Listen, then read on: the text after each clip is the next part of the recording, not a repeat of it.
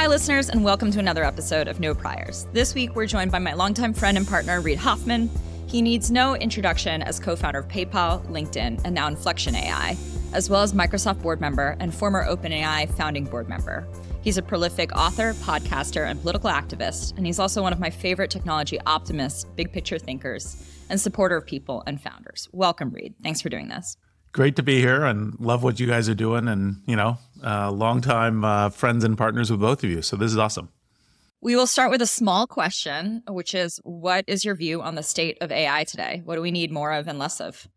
Well, the obvious thing about AI that everyone probably listening to this podcast already agrees with is that it's somewhere between the largest, tech transformation of our lifetime and perhaps the largest tech transformation of human history. And one of the things I use to describe it is like steam engine of the mind. So just like the steam engine gave us physical powers, kind of superpowers of, construction and transport and manufacturing and a bunch of other things, this will give us a whole bunch of mental superpowers. It's both the amplification of humanity, which is part of what the Impromptu book was gesturing towards. And also there will be some places where we will create, substitution, replacement of work in various ways. And obviously we'll get into some depth on that. But I think that's the macro picture. And then with that, of course, there's tons of things that are current status and current needs. And, I think everyone tends to a little bit overpredict like how quickly things, like everything will change next year. And that's not going to happen. But then they tend to underpredict, 10, 20 years. In some ways, in terms of how the transitions. Although, obviously, because just like all technologies, the doomsayers come out first.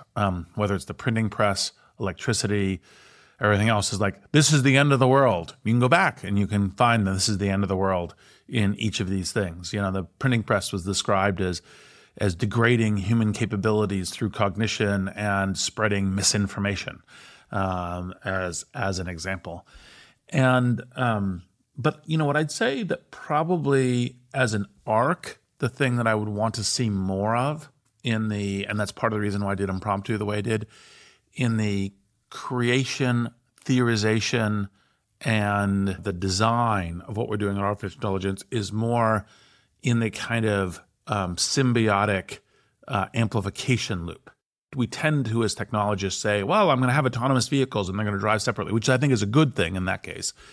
Because I think, you don't need an amplification loop. You just need effective logistics, safety, save the 40,000 deaths that we currently have in human-driven vehicles and so forth. We can go into depth in that if that's useful. But like the fact is, there's going to be a whole bunch of things that are actually going to be better with people plus AI. That plus is a thing to focus on. And I think we haven't nearly as much, and that's, of course, part of the reason I wrote Impromptu. Do you have a favorite example of where you already see like the amplification loop you're talking about, or AI and humans working collaboratively together? So a friend of mine's kid first started with exposure to GPT-4 and was like, I'm going to do sonnets, whatever. Like, I don't care. Wait, but how old is this kid for context? 15. Okay. Bright kid. Really interested in organic chemistry, and realized that she could place, scientific papers in GPT-4 and say, explain this to me, I'm a 15-year-old, right? And already, like, the entire world opened up to her. And I learned something from that, because I was like, oh yeah, there's occasionally these really complicated papers that I'm looking at going, I don't have the 2 hours to try to decode. Hey, I could do what she's doing. That's smart. Right. And so that exists today. Part of the thing that I try to tell the various concerned pessimists that say, well, is my job, to limit what the large tech companies are doing with artificial intelligence. Well, actually, in fact, we have a line of sight to a medical assistant on every smartphone. That's 5 billion smartphones in the world. And, much less than 1 billion people have access to doctors. You have a line of sight to a tutor on every subject, for every age group, for everybody. Your actually job is to get that 5 billion access to all of that, right? This example of of being able to use it as a tutor today, if you just apply it a little bit, in amazing ways for everybody, right? Who has access. Access being the key thing that I would suggest governments should be working on, is stellar. I've been working in technology now for about 20 years, and this is the biggest potential impact to global health and global equity that I've seen, and yet it's also the biggest immediate doomerism I've seen. And it feels like the foundation for that doomerism was laid many years ago. Why do you think that exists, or what do you think caused so much almost negative sentiment or pessimism or call for regulation so early by a number of people in the AI community? Well, in the AI community, I think a lot of it is very well-meaning, but conceptually flawed frequently. And there's a couple different arcs you can go into it.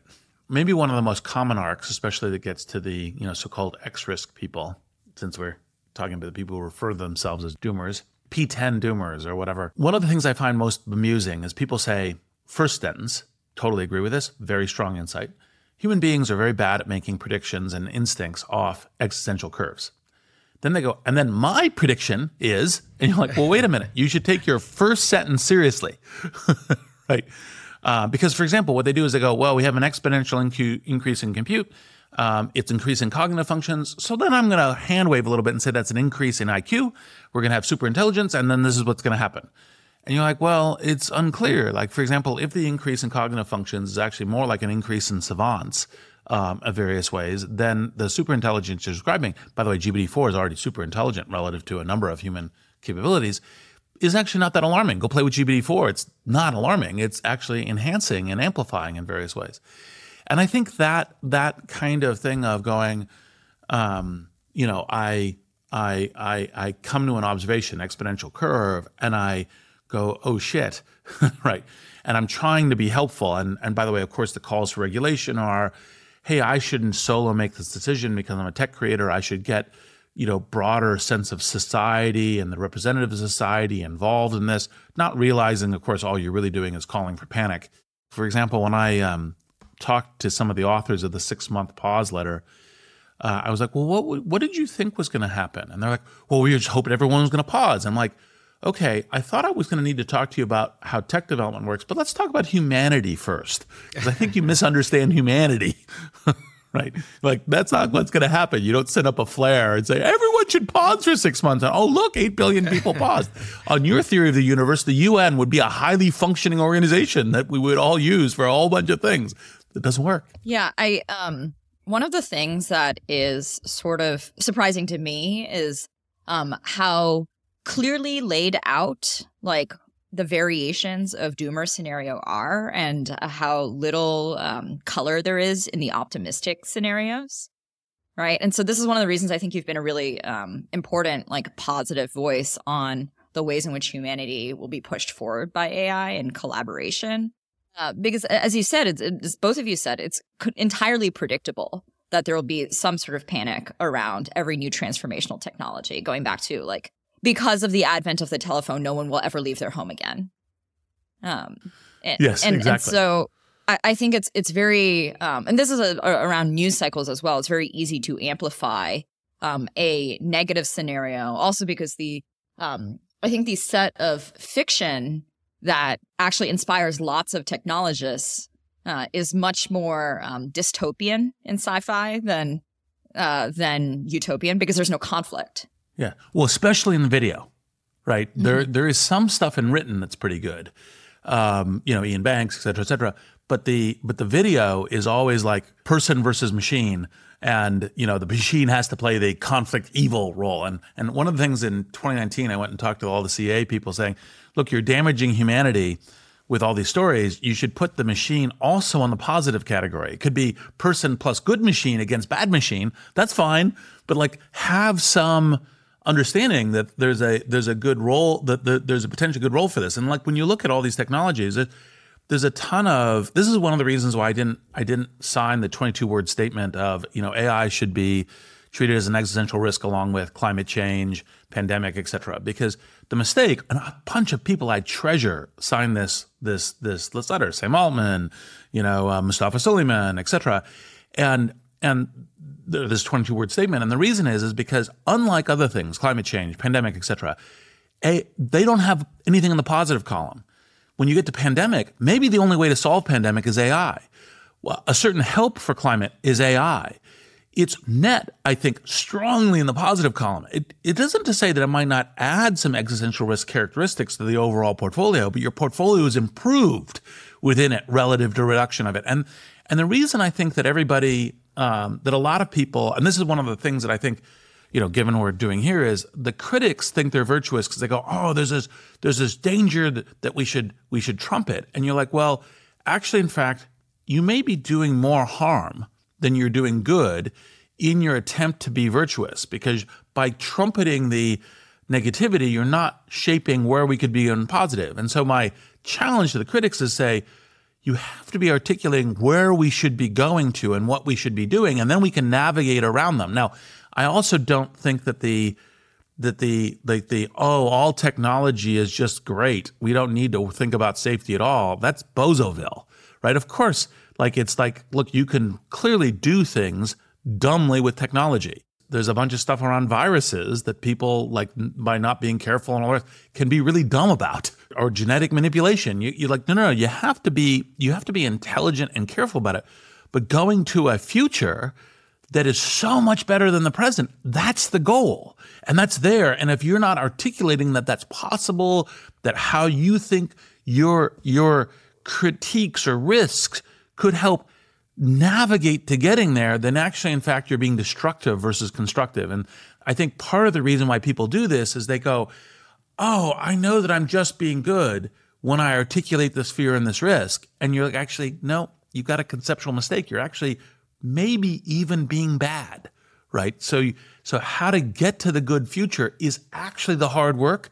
So do the hard work. Consider the opportunity cost of all the good that we think AI might do in the short and long term. One more thought on this in terms of more the short term. What is your advice for the many people, increasingly in white-collar jobs, who are concerned about AI replacing them? For various reasons, in the medium to long term, I'm actually pretty positive and counter a lot of very smart AI thinkers that go, oh my God, we may have rampant unemployment and a bunch of other stuff. And this is one of the medium-term ones that I actually really respect and think is going to be super, because, steam engine of mine, steam engine, helping create capitalism and else had huge human consequences of transformation of society. That's important to navigate. That's as important here, and in part because the speed of transformation will be a lot faster. You have 5 billion smartphones, your ability, in computer devices and the internet, your ability to have that transformation hit is at a much more intense and focused wave. And, call it, mid-level white-collar jobs, including some upper-level white-collar jobs, are one of the ones that are going to get transformed first and most ferociously. And so I think first the advice to the folks, which is start playing with AI, use it as amplification. You got to learn it. I understand you may say, hey, look, I'm 40, 50, I've got my nice experienced position, I'm comfy, I do not want my society changed. Look, the person who was driving the horse and buggy carriage felt the same way. The Luddite weavers felt the same way. It's like, no, this is, you gotta re-trot out your learning and some curiosity. It doesn't have to be perfect. You don't have to be the A student. You just have to be engaged in learning the tool the same way you were learning Excel for doing your accounting thing and so forth, and just, learn some on it. Now, here is the good news. The good news is, and it's a general arc, and this is one of the things I was trying to do with Impromptu, and I'm going to do some more writing on this next year, is that anything that AI creates as a challenge, AI can also be part of the solution, because you go, well, okay, so it's going to displace a whole bunch of customer service people. Yep. All right. So what can you build for customer service people that can help them figure out what other jobs they might be able to do, how they might find those jobs, how they might learn those jobs, how they might do those jobs. And let's make sure those AI tools are built too, so to help with the transition on people. you say, well, okay, there's a whole bunch of paper filing in accountants or form management in marketing groups, kind of doing stuff. And that's all going to be much less human effort relative to the amount of work that's going on. Those people, how do they learn new jobs? Now, part of the thing that I think is the reason I'm more optimistic over time, the transition I pay a lot of attention to, but optimistic about the target, because of course the exponential people tend to say, well, no, but then they're just going to be better than all humans, and humans, can't be doing anything. I actually think that if you take that these are kind of these progressing, adding a whole bunch of tasks, we learn and adapt to other things. And so when you say to an individual, let's help with the transitions of the individuals to finding other kinds of things. And by the way, the other thing is, it's like, let's use as a parallel, truck driving. So, Aurora is obviously trying to do the completely autonomous truck. Well, if every truck manufacturer in the world basically started manufacturing AV trucks tomorrow, right? It'll be 10 years before more than half of the trucks on the road are AV trucks, right? That gives you time to adjust. That gives you time to make this work. And I think that there is more time for adjustment than the usual, 5-alarm fire, ringing the bell, both for the individuals and for organizations and for society to do. And so it's like, look, let's navigate into it and be paying attention to and planning and trying to create it. But once again, AI can be part of the solution. I guess speaking of career transitions, you've had, I think, one of the most impressive careers in Silicon Valley. You started a company that was an early social networking company in the 90s. You were at PayPal as initially a board member, a senior person there. You started LinkedIn, which is one of the most important social products in the world and sort of productivity tools. You ran Greylock, the venture fund. So you've had this amazing career arc. And usually once people hit your moment in time, they kind of say, okay, I'm done. And, they move to Tahiti or whatever it is, wherever people park their boats. Instead, you've decided to start Inflection, which recently released its chatbot Pi, which is, focused on empathetic chatbots and human interaction and everything else. Can you tell us more about your decision and not only why start this specific company, but why even do anything at this point? Well, I'm not very good at being bored. I hate boredom, cocktail parties or waiting in line. And so that's part of it. The other thing, of course, is how do we lead meaningful lives? It's because we leave the world in a much better place than we found it. You can work at any level of scale. I think it's very honorable to say, hey, I'm working at my local senior community. For me, obviously blitzscaling and master scale podcasts and all the rest of the stuff, scale is my particular thing. I just have no idea when I'll retire. And I don't really have that much of an interest in yachts. I do have an interest in getting to Tahiti at some point. I've heard about it. It sounds kind of an interesting place to visit. Yeah, right. It's in the middle of the ocean, in case you don't know much about it. I have heard. It's very relaxing. Yeah, some have said. So you started Inflection. And can you tell us a little bit about how that came about and the focus of the company? So Mustafa Suleyman and Karen Simonian, we're talking about this amazing transformation that's going to transform all industries, going to affect every different kind of path where language and cognition plays a role in society. Like everyone on the planet is going to have a medical assistant if we can just get them access to even our friend's smartphone. And there's all this stuff that's going to happen. And you say, well, what exactly is going to be happening with AI in 10 years from now? And all three of us can say predictions. And all three of us are kind of probably look foolish in 2 years in whatever prediction we make today, right, in terms of how this works. That's the nature of the game. But we go, okay, startups, you're trying to go, well, things that would live as massive, interesting, independent companies developing a product. And so one of the things we came to was every individual will have a personal intelligence, a Pi that's for them, right? That's for Sarah, that's for Elad, that's for Reed, and helps you navigate whatever the particular version of your life is, right? So we were talking about me a little earlier. It's like, well, I try to do these scale things, but other people, volunteer at the senior centers are. But what's the thing that's useful to them?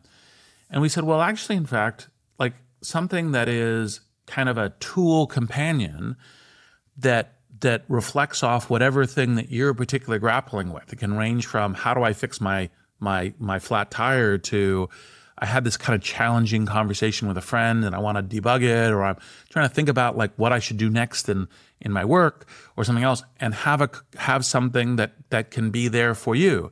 And yes, it has elements of a therapist, but it's not a therapist, right? Because it's actually deeply knowledgeable in the world, and it's not supposed to be just reflecting the, Elad, tell me the thing that you were most troubled about in your relationship with your mother. It's, hey, I'm here to provide a lens to the world and to help you. And like, for example, unlike the movie Her, where it's like, no, talk to me, don't go to the world. It's like if you show up and say, oh, you're my only friend, Pi. It's like, oh, we should help you get other friends. Let's talk about the importance of friendship and people you can talk to. And maybe there's some people you could talk to at it because it's helping you with the world. And of course, then when you begin to design it, you think, well, what would be the right thing for a lot of the people in the world? Nothing's probably for everybody, but it's like, well, something that's compassionate and kind, something that has a kind of a point of view. So it doesn't just reflect, like if you show up and say, I'm a white supremacist and I think race X is evil, it doesn't go, oh, I'm with you, I agree. It goes, no, well, really, you should think about that.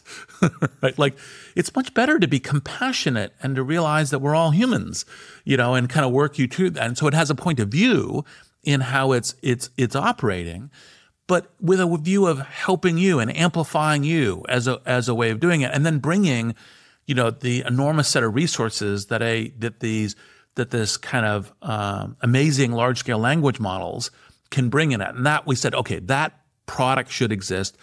It'll be one of the fixed points at, X years in the future. And we see that clearly, so we're going to be building towards it. And as far as I can tell, I mean, you guys are both highly active AI investors. I think, on that path, we're the ones, who are most like of the serious teams. We're the ones who are dedicated to that path versus other paths. How have you seen people use the product so far in terms of other typical types of interactions? Is it reflecting this original intention? Like, how do you view user behavior relative to the product? I think we're getting that. I mean, just like the surprise I kind of shared with the GPT-4, which is like, wow, that's an amazing use case. That is great. Like, actually, one of the people at Greylock is a new parent. And one of the things she came up to tell me about was, oh my God, it's giving me great, like, how do I navigate, all the things. I'm a first-time parent, and like, what are the things I should do? What should I pay attention to? Which things should I like read more about? Which things should I really obsess about? And which things do I not need to worry about? And it's just like, it's there. Like when I go, oh, I encountered this, and I can ask right now, and it helps me right now. That's awesome. It's the thing that's useful to you. And so there's just a whole stack of them. And part of the reason I was using like the flat tire example is because I had personally conceptualized Pi entirely conceptually. It's like, how do I help navigate my path through human society, whether it's work and the people I'm talking to or friends. Well, someone went up to Pi and said, okay, how do I fix my flat tire? Right? And helped. It was the interactions with Pi that got me to update my recommendation to everyone to experiment with AI, because it's like, look, don't just go try to do something like, well, okay, I'm sitting in front of GPT-4, I'm going to write a sonnet, right? Like, because I haven't written a sonnet and I write sonnet, and so I've seen them and blah. Great, go ahead and do that. There's nothing to say don't do that. But my recommendation to people is, and this gets to the white collar work thing that you raised earlier, Sarah, as well, is like, no, try it with something that matters to you, right? Like that you may not expect it to get a good answer. And by the way, sometimes you won't. These things are not perfect in all kinds of ways. Sometimes you go, well, that was kind of lame and useless. Like when I first got access to GPT-4, months before it was publicly accessed, because I was on the OpenAI board, I sat down and said, how can I, Reid Hoffman, make money through investing in artificial intelligence? Because I just wanted to try it. And it was useless. It was the classic MBA, like, I don't understand anything about investing, and I'm going to write something that sounds really smart, like you're going to study markets and address large TAMs, and you're going to know which technological transformation, and then you're going to go find teams that are doing that. And it's like, no, that's not the way this technology investing thing works. I understand how you might teach it if you're not knowledgeable at seemingly smart MBA course, but it's not how it works. you'll find some of the answers are not useful to you, but you'll find other of them are. Reed, I don't know. We're just following the steps. It seems to be going pretty well so far. Well, for example, it can be useful when you say, hey, I have an associate, and you go, what's all of this stuff? Where should I focus my due diligence? Actually, in fact, giving you a summary on that stuff for an associate can actually be very useful. It's which things is it useful for is the key thing to start experimenting on, because some of the stuff it's great, and some of the stuff it's like, not so much. And I think you have a really key embedded point here, which you mentioned earlier, which is it's who's it relevant for, and that's very personalized in terms of the specific context of the individual. One thing related to that you mentioned was that you wanted it to have an opinionated perspective. You wanted to come with some pre-existing framework or pre-thought out perspective on the world. And I think the racism one is actually a very cogent one, given a lot of what's happening in the world today relative to universities and the perception of them in terms of, are they doing the right thing or not relative to anti-Semitism or race or other things. Many of the people who actually work on AI ethics come out of these institutions that are now being viewed increasingly as potentially biased. How do you think about where that perspective should come from? And who should actually decide what the right perspective is? Because you look at, for example, Falcon in the UAE is an open source LLM. And I think one of the reasons they're doing it is because they don't necessarily want the Western perspective to be, thrust on every single AI model. And it's a very specific Western perspective. So I'm just curious how you think about the ethical and moral frameworks that should be applied to AI and who should actually determine it, which perhaps is an even more important question. Well, the thing that I think is very much baseline is I think you should be the developers, and we'll get to the full answer to your question, but the developers should be honest, open, and transparent about what they're designing to. And one of the things that frequently a lot of Silicon Valley people say, which I think is Bozoville, is that technology is value neutral, right? I actually think values are embedded in it in various ways. And I don't think that's a bad thing. I just think it's like one of the reasons why I love The Economist as one of my favorite magazines, or The Atlantic, is because they don't go, we're value neutral. They go, here are our values, right? And here's what we're trying to do, and hold us accountable to the way that we are articulating what we're trying to say. And it gives you a much more intelligent perspective. And I think that that's what technology companies should be doing. I think that's what AI companies should be doing, and I think the kind of AI agents and whatnot is a way of doing it. And so I think that's what's most important. Now, ultimately, you start with, like when you're doing startups or initial products, and there's a field of at least some choice. I think it's the developers of the products. I think it's the companies being transparent, open about their things. Like, we're doing X for this reason. Like this is why we're doing it. And I think one of the things that is technology companies. One of the challenges, of course, is they become more ubiquitous and important across all of society, e.g., shaping our collective mindsets, whether it's search or social networks or video networks or other kinds of things as ways of doing this. This does have a society level impact, and so there's responsibility to not just the individual as a participant and customer, but society as a customer. And how do you navigate that? And I think that's important across all these things. And I think that's important as we begin to get the AI stuff to scale. And you could say it's important to have a certain amount of diversity and participation in that for a set of options and perhaps limitations. Because if you say, hey, I'm going to create an AI that's going to enable terrorists around the world, we say, well, we don't think that's a good idea, right? And we're going to do something about that. Or, for example, a stunning failure on a question. We're going to create an AI that helps people articulate and advocate for genocide. No, that is clearly bad. Genocide against any human category, any, is terrible and evil. Full stop. And so I think, there's a dialogue within society about that. I do think that one of the things that, is an uncomfortable truth is that, we go, oh, AI is shaping everything. And so everyone wants to put their hands on it in order to shape it. And yet technology is built by small groups of people doing things. And you just can't have AI built by UN committee, right? It just doesn't exist. And it's one of the things that academics mostly don't understand because most of them, not all, of course, but most have never built anything, don't really understand how these organizations works, don't understand how technology development works. They think that if you just kind of write an essay, then a technology piece will come out of it. And you're like, that's not how it works. You have to understand that and understand how technology is built in various ways in order to make that happen. And then you have to try to shape it. That's part of the reason why that productive dialogue about not, you guys are evil because you fucked up on this bias case for this, blah, blah, blah, blah, blah, lead the witch hunt. That's not useful. It's like, well, actually, in fact, your stuff on race is not good. Here's some ways you could make it better. And here's some benchmarks that you could do in order to avoid it. And by the way, if after I say that, you're not listening to me and you're not making it better in some way, then fine, I'll go to the streets with it, right? Because we should be better on bias and race and all the rest.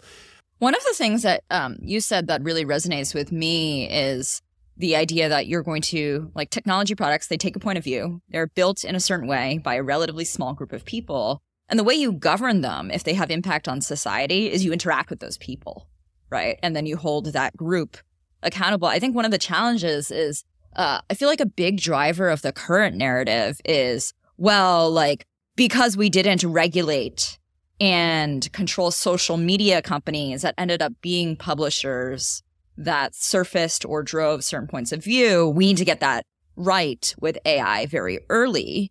I think the challenge is, like, that's true in many parts of society, right? Maybe it is uncomfortable because it is a set of people that are going to have outsized influence on society by the basic nature of building the thing. Like, there's not really a way around that, right? All you can do is interact with them and govern the thing. And I think we should also expect to see that more around academia, or I would ask for it. Yeah, and I think it's a good thought in academia. I mean, look, one of the things that people don't understand is the only way you make progress with technology and get to it is you deploy, you learn, you iterate. And so you're going to have errors. There's no way to not have any errors. I mean, I would love it to have zero bias errors. And in terms of the AI regulation, yeah, I've heard the same thing. It's like, oh my God, we made this total mistake because we allowed the social networks to go without regulation. And, you know, I think that the problem is you don't really know the shape that you need to navigate it in until you begin to see it. And so, I went to the UK AI Summit, this AI Safety and Innovation Summit at the beginning of November. It was a very good summit. The British government, I think, triggered a whole bunch of stuff to kind of go in the right way. But one of the dumbass things that I heard at the summit was, and this time we will not allow innovation before we regulate. You're like, well, that's dumb on several levels. One, we've already innovated. Two, there's no way to do that. None of us know how to do that, right? And what's more, generally speaking, regulation is enshrining the past against the future. And if you look at every industry that goes really intense in regulation, it slows down intensely on innovation. And if you say, well, that's what we should be doing in AI, it's like, look, I think you are categorically wrong and harming humanity. Think about it. Let's try to get to the medical assistant for everybody. I guess speaking of benefits, how do you think about the areas of AI where there's the biggest sort of startup available opportunities? Because often when you look at these technology waves, there's a set of value that goes to incumbents. It's somebody who already owns a workflow for a SaaS tool or whatever, and they just layer on AI. Versus things that are greenfield, where suddenly you can do something new and exciting. Maybe that'd be something like Harvey for legal or other areas. Are there specific areas that you are most excited about or keenly looking for companies to exist in, or alternatively think could be big areas for startup innovation? There's areas that I think are underdone that I would really like to see. Cybersecurity with AI. I think it would be very good to have that relative to society. I think that the notion of how do we make these transitions for the white collar workers is, I think, something that, I would like to see more of. I think, the reason we don't is because it's not the best economic opportunity, possibly. And so people are all focused on the best economic opportunity. And by the way, as an entrepreneur and as an investor who resembles that remark, right, I'm sympathetic. But how do we get those things as well? But I think there's just tons. Like, I literally come up with a new AI thing that I think about. Oh, I I could help get that co-created like every week.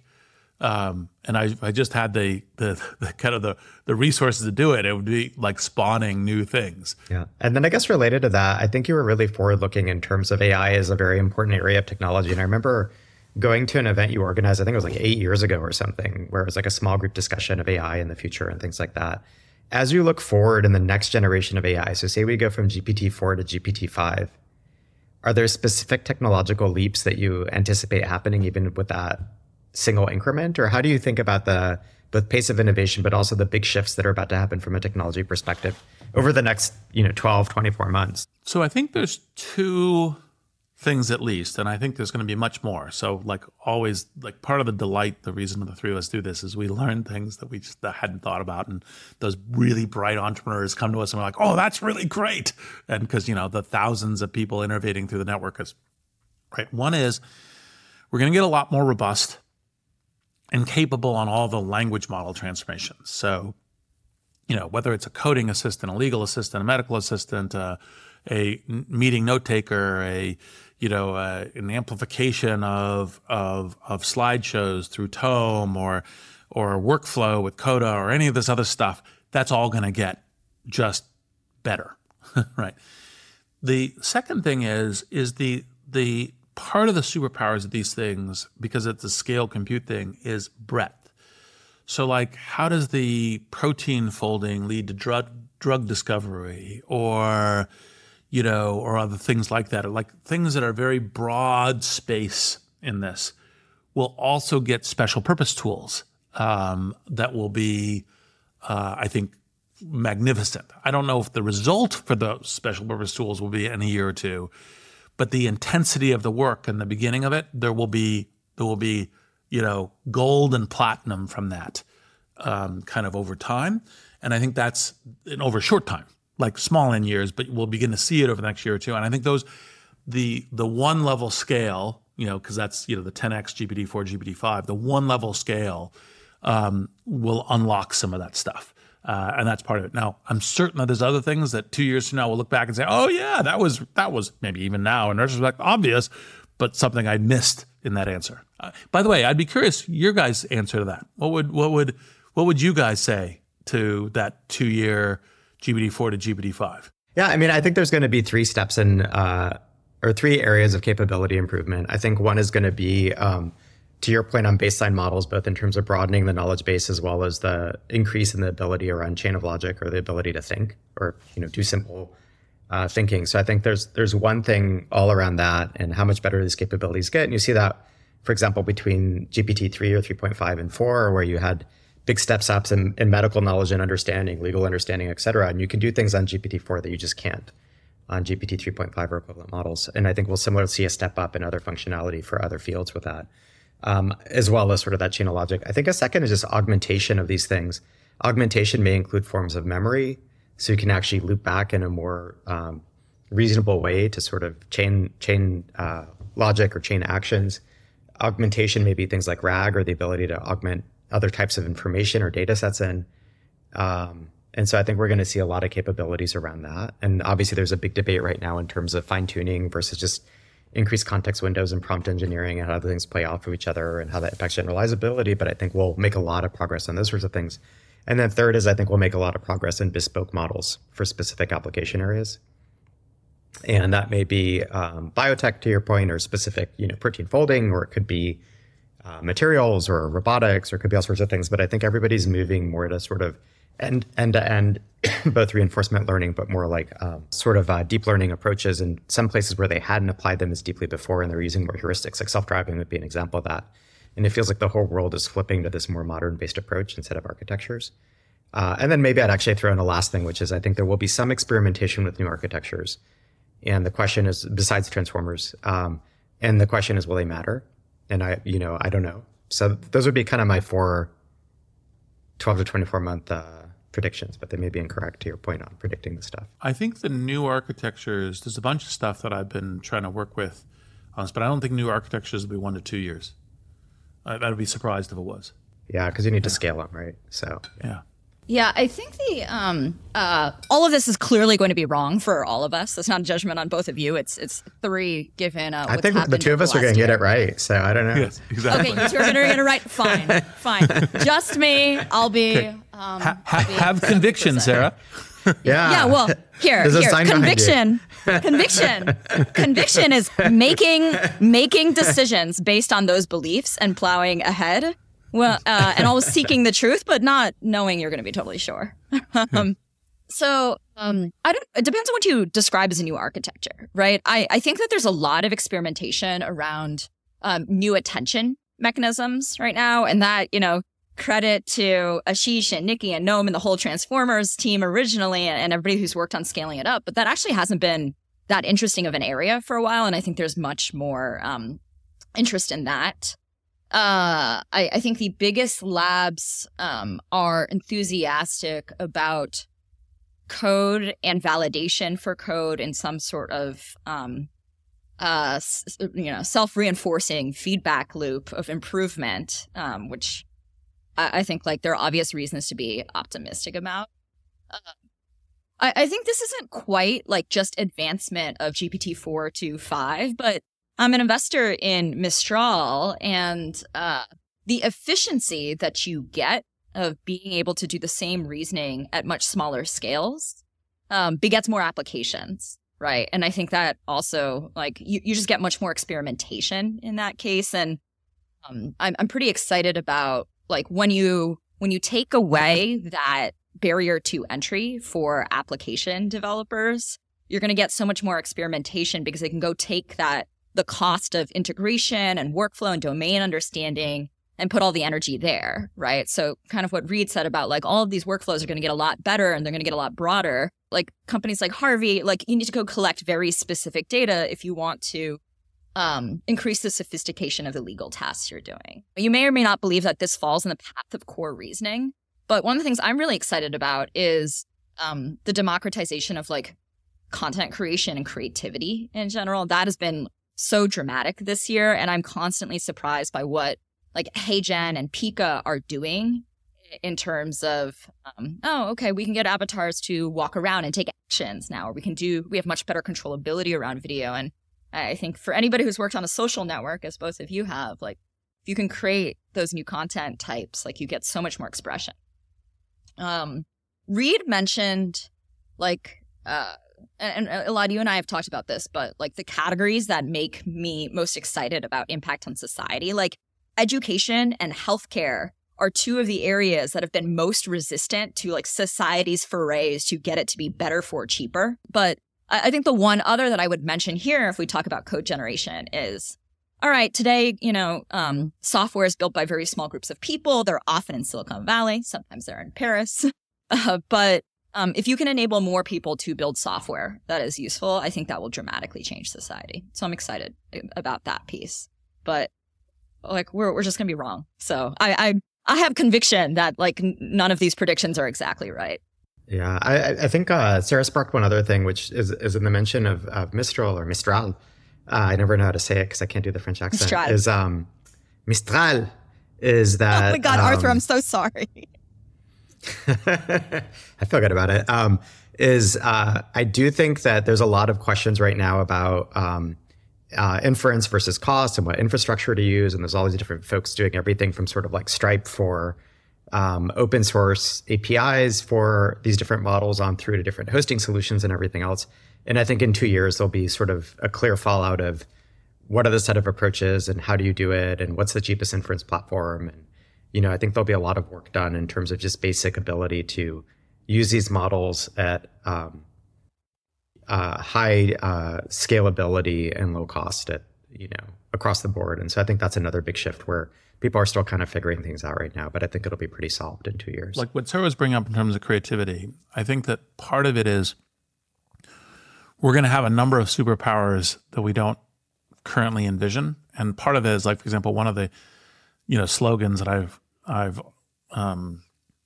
borrowed from Kevin Scott at Microsoft is the most significant programming language in the next few years is going to turn into English. And then of course, rapidly followed by Chinese, because the broad use of the language and being able to create things computational artifacts, code, etc. I mean, even today, someone can go to these AI agents and code up a website where they wouldn't have been able to code up a website before. And that's part of the reason I'm optimistic about there being a symbiotic relationship, people plus the AIs, because I think there's that sort of direction. Part of the thing to do is to say, don't try to say, no, I want to keep the present exactly as it is. It's what future should we be making? And you can say, hey, there's a danger over here. Like, as we go to this, let's try to avoid that. That's totally good. But it's where should we be going? What should we be doing is the most important context for all of that. Is there anything we didn't cover that you wanted to talk about? Well, obviously, we'll probably do this again, and I think that there's just a ton. But the way the technology is created is a small group that does something bold, takes a risk, and makes it happen. And most people outside of the tech industry don't really fully understand that. And so we need to help them understand that's what's going on, but also to have the dialogue about, look, raise your considerations and so forth. But frankly, as the cars get steered, only the people in the car really have their hand on the steering wheel. So you have to have a dialogue, just like you're driving down the road and navigating with other cars and so forth, about what you're doing, as opposed to, we will all decide this is what's going to happen, because maybe this is top of mind from the EU Act stuff, which always makes me think that they're trying to hold on to the past so ferociously that they're just completely willing to sacrifice the future. Anyway. When they have such an opportunity to, given they actually have, great talent in Europe working on AI now. Yeah, no, exactly. Yeah. Okay, well, we take no paid sponsors for this program, but legitimately you should read Impromptu, drink Y3K AI Coke, and listen to No Priors. Reed, thank you so much for doing this. And until next time. Thanks for joining us. Always great to see you guys. Find us on Twitter at NoPriorsPod. Subscribe to our YouTube channel if you want to see our faces. Follow the show on Apple Podcasts, Spotify, or wherever you listen. That way you get a new episode every week. And sign up for emails or find transcripts for every episode at no-priors.com.